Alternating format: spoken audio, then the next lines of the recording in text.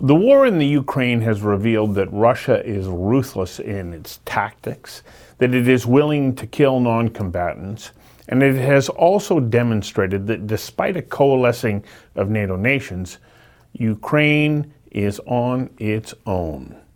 As retired U.S. Navy Admiral John Stufflebeem points out, Putin calculated the world's political and economic powers have fractured.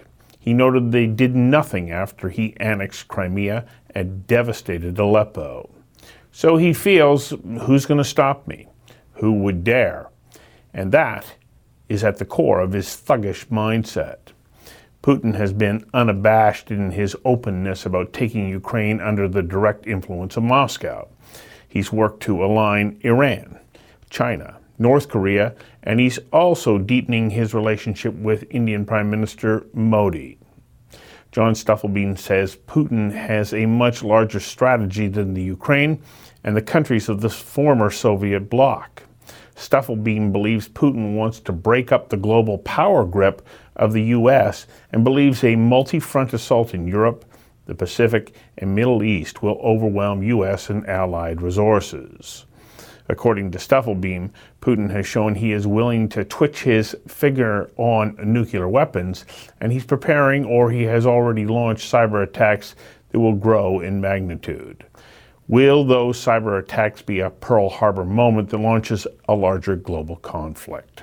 I invited retired Vice-Admiral of the U.S. Navy, John Stufflebeem, to join me for a conversation that matters about the implications of allowing Russia to go unopposed in Ukraine. John, welcome.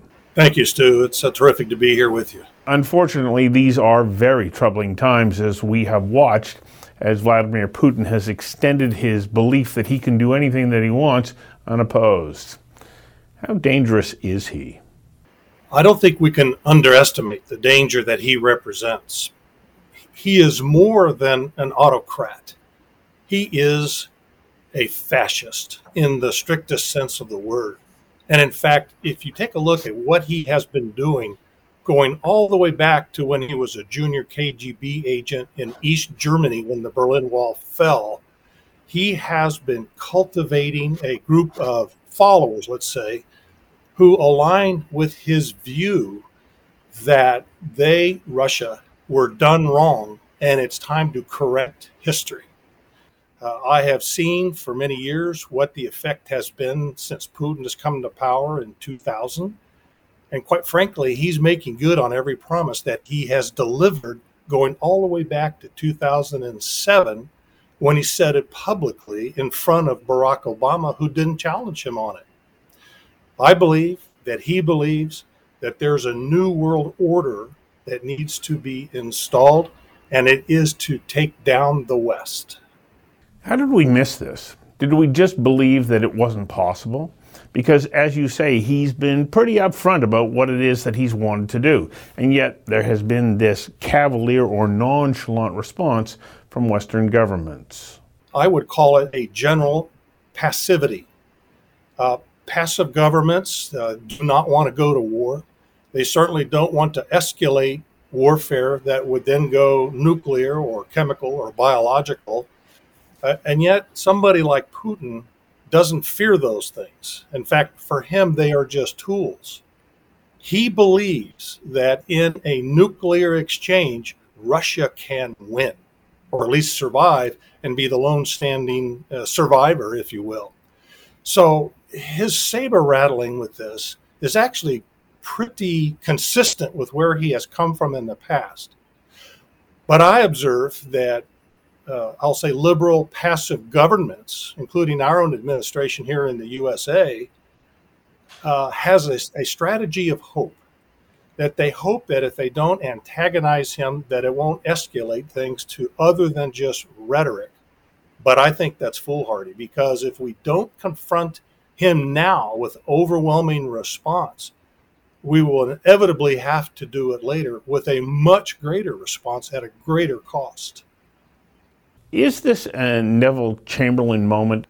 Not quite, but I think we can call it a Chamberlain moment, in that we would much prefer to use dialogue to dial down the rhetoric and to cool off the emotions and allow things to settle down. But again, I view that's a strategy of hope, because one of the things that I opine and observed is that a proportional response, like what is being espoused today out of our White House, still gives a person like Putin the upper hand. And until he respects and responds to overwhelming response or overwhelming force, he's not going to back down. I believe that it's not that he's crazy, is that he has calculated what the world's response or the West's response to him will be, which is, I dare you to come and attack me. I dare you to attack Russia. And he keeps transferring any attack on him onto the Russian people. Well, and the Russian people are coming together behind him. To a degree. I think that what we're hearing out of the polling about the Russians being fully supportive behind him are those who are afraid to say otherwise, or are paid, or maybe they are true believers.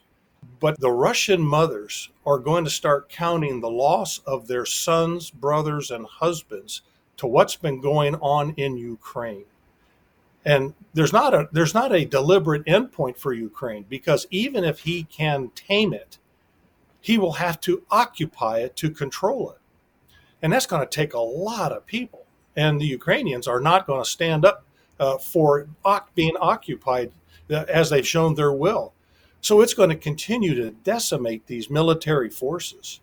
And these families back home are going to start questioning, even through all of the clampdown on social media and the internet and free press, why are all these bodies coming home? Or why are these people not coming home?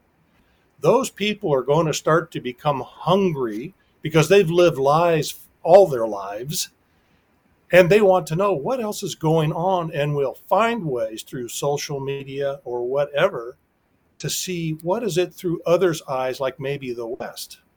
You believe that cyber attacks are already mounting and underway, and that these will draw in a much wider circle of nations over or in addition to direct armed conflict. What is the danger here?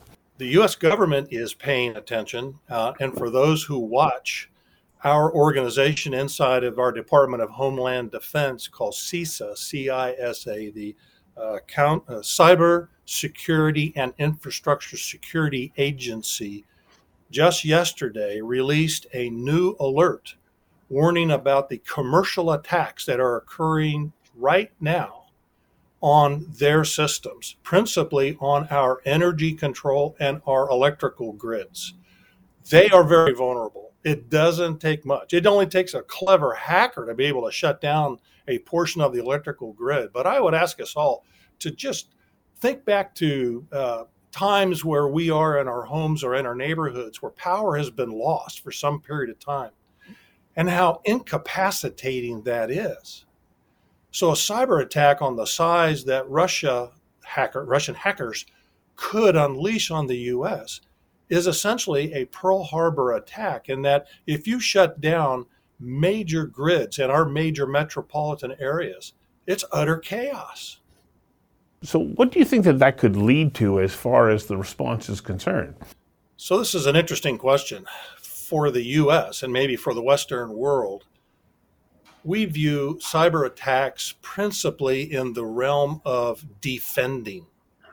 We don't consider it an act of war. But if our energy distribution systems and or our power grids are shut down, in my view, I think we make it a mistake by not drawing that as a red line, if you want to call it such a thing, that is an act of war. Putin has already said, Xi from the CCP in China has already said, any cyber attack on us is an attack on our sovereignty and is an act of war. We've not yet gone that far in this kind of new warfare mindset to recognize that as we are under attack, this is not benevolent. This is malevolent, because for every attack that they do now, they get smarter about where to go and how to ensure that their attacks are effective. including the greatest reach of one, which is just denial of service. I mean, imagine our world if our cell phones, our smartphones, our computers, our internet just disappears and we can't get access to it. And then the electricity goes out. And then we run out of gasoline for our cars. I mean, that is a weapon of mass effect. How do we counter it? Where do we go to create a proportional response if we want to go that way, which I think is misplaced. I think that what we should be thinking about is an overwhelming response. So I'll give you one really dramatic example of why and where I think that could come to port. If you examine China's or Russia's or Iran's or maybe North Korea's nuclear command and control capability, you really want to figure out how do they get those orders to those weapons to start launching and going to where they're designated to go. If you can get inside of that cyber loop and prevent it, that would be a very strong lever to counter proliferation. But we can't say if we're doing that or not doing that. We know that they are trying to do that to exploit and examine our nuclear command and control. So we have to protect it. And I have some confidence that we are. But sooner or later, all of that cyber effect is going to create such a mass effect that it will logically revert to a kinetic threat. The other element in my introduction from notes that you had sent to me was that you believe that Putin would like to see a loosening or destruction of the U.S. power grip around the world, and that he believes that a multi-pronged series of confrontations will be too much for American and allied forces. Tell me a bit more about how you came to that conclusion. There's two parts to that. There's one in understanding Putin as a younger officer, and then there's a part of that that refers to what we're doing today or what we have done today. Going back to the Obama administration here in the USA, President Obama changed our national security strategy, which then changed our military strategy, such that we no longer have to prepare for a two-front war or a two-theater major operations. We had, coming out of the Second World War, built a kind of a citadel in our strategies that we would counter the threat of Russia and Europe, but we would also have to counter China in the greater Asia. And that could be two major theaters of war, which Second World War is a great example of how that stressed our resources. Well, President Obama took that down and said we will no longer plan for two major theater operations of war. So pick one. And his pick was let's face Z and the CCP of China as a greater threat, in which case we have started to ignore the potential threat of a resurgent Russia threatening Europe potentially with nuclear weapons. So put yourself now on the opposite side of that fence and look at it through Putin's eyes, knowing that, one, President Biden has affirmed never will we have a first use of our nuclear weapons. That makes us vulnerable. That means that we will have to take a hit before we would release ours. We don't have the capacity today to be able to man up for a resurgent Russia and bolster NATO without decrementing the forces necessary to try to keep the hegemony pushed back as far as possible from the Chinese shores.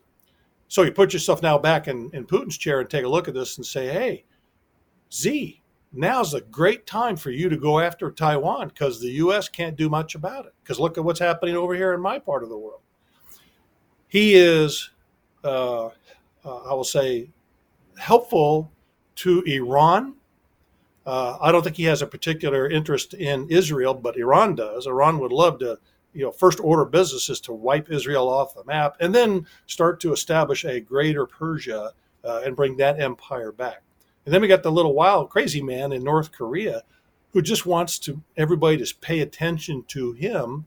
And with a nuclear weapon capability, we have to, because we don't trust him or know enough of him to think he may not preemptively unleash on Hawaii or the Western United States.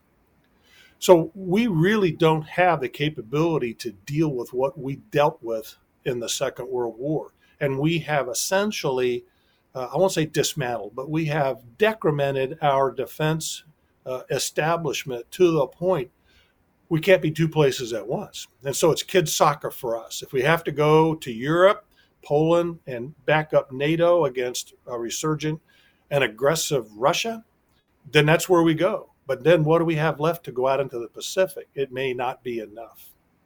Now, the other part I wanted to go back to is to take a look at Putin from the younger man. As a young KGB officer stationed in East Germany when the Berlin Wall fell, he witnessed firsthand the public demonstrations, or what the power of the people started to show in their demonstrations of the East, and it horrified him. And it has burned into his psyche that the people cannot have that much power, which he defines as Western version of democracy. So Western version of democracy, or the power of the people, cannot stand. He believes in the fascist theology that it takes a very strong leader to control the people and temper their urges and yet provide for them what they need. And in that way, you are a more effective form of governing. So it really is the old East versus West mentality that Putin is living as a fascist, having been brought up in that environment and experiencing it with almost running for his life out of East Germany as the Berlin Wall came down. You have been, in the course of your career, inside the working of NATO. Do you believe that based on what is happening in Ukraine right now, that NATO can come back together as an effective deterrent against Putin? I would say that the capability is there, yes. But is there the political will to do it? NATO has become a very comfortable political military organization because since the end of World War II, and the way that I read the history, if you take a look at what NATO really was all about, it was to keep those nations from going to war with one another because they were going at it throughout all of history. NATO, for the first time after the League of Nations failed, to be able to put an organization together under the Marshall Plan that said, now can we not only get along and work together collaboratively, but now we can also resist the threats externally, which were the crumbling and now failed Soviet Union. So then the question became, I think, for many of these nations and the capitals in these nations, of, well, if the Soviet Union has failed and Russia is really just a thugocracy, it's nothing but just a huge black market, why do we have any fear? I think Ukraine is a stellar example of why there is fear. Now, I'm also one who feels that Ukraine is essentially lost. We just don't acknowledge it. It's not that they've lost and given up, but it will become a wasteland. It will become the new Chechnya for Russia for as long as Putin has people in that part of the world. But what are those ulterior motives? I mean, he's always believed that Ukraine was part of Russia, but he also has given speeches about the importance of the Baltics. He has given speeches about the folly of Poland being part of the West. It almost harkens back to the days and taking a look at the maps that Nazi Germany, or let's say Hitler, not the country Germany, but let's say Hitler, had proposed to execute across Europe. It's the same kind of a mindset that's there. Yeah, I want to build a buffer to protect Mother Russia, but I really want to get rid of all this Western influence that's just causing all these people to want to hold on to Western values like capitalism. He opposes that, as a theologian, if you will. And so I think that if Poland is attacked, or if one of the Baltic states is attacked, especially Finland and or Sweden, as they are now running for the entrance to NATO, that if Putin attacks them, one, it exposes his hand on his broader reaches and what his intent really is for Europe. And I think that may coalesce the nation capitals of NATO. There's a caveat, and the caveat is energy. Energy production, energy sales is the source of Putin's financial or economic power, which he himself controls. I mean, he could fund Russia by himself, given how bad their economy is otherwise. He just had all that money distributed through his oligarchs and hidden in many places, so he doesn't have easy or direct access to it.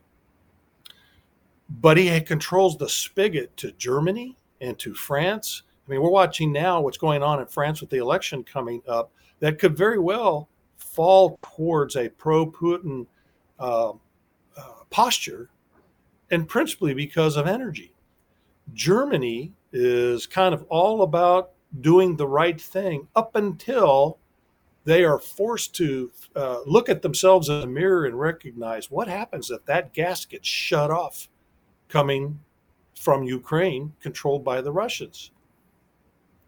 And that could very well be part of Putin's calculus for why he's going to where he's going, so that he has the control of that spigot and can hold those countries at risk, which then also puts NATO at risk if Article 5 were ever to have to be invoked, i.e., if you attack one of us, you have attacked all of us. So at the end of it all, I've gone kind of circular around this. It's a very difficult question for NATO. The good news is they're standing up to it for now. But what I notice is they're standing up with a long stick, sticking it out there to keep themselves from getting too close to Russia or to Putin to cause that nuclear trigger to maybe get released on small battlefield weapons, which Putin, he sees that as a great resource for him. Everybody else is just scared to death of it, given the experience of what happened in Japan those many years ago. So I think that it's a heck of a test for NATO. But from my experience within NATO, if you think of NATO as a huge monolithic organization, that would be a mistake. It's fractured already. And we saw it in many years of those nations who signed up for it, wanting to get the protection of it, but not willing to pay their price to join. So the question becomes is USA NATO and vice versa? And if you can somehow kowtow one of them, does the other one still stand up? These are unsettling times, very unsettling times. John, thank you for your insights today. You're most welcome. It's nice to chat with you.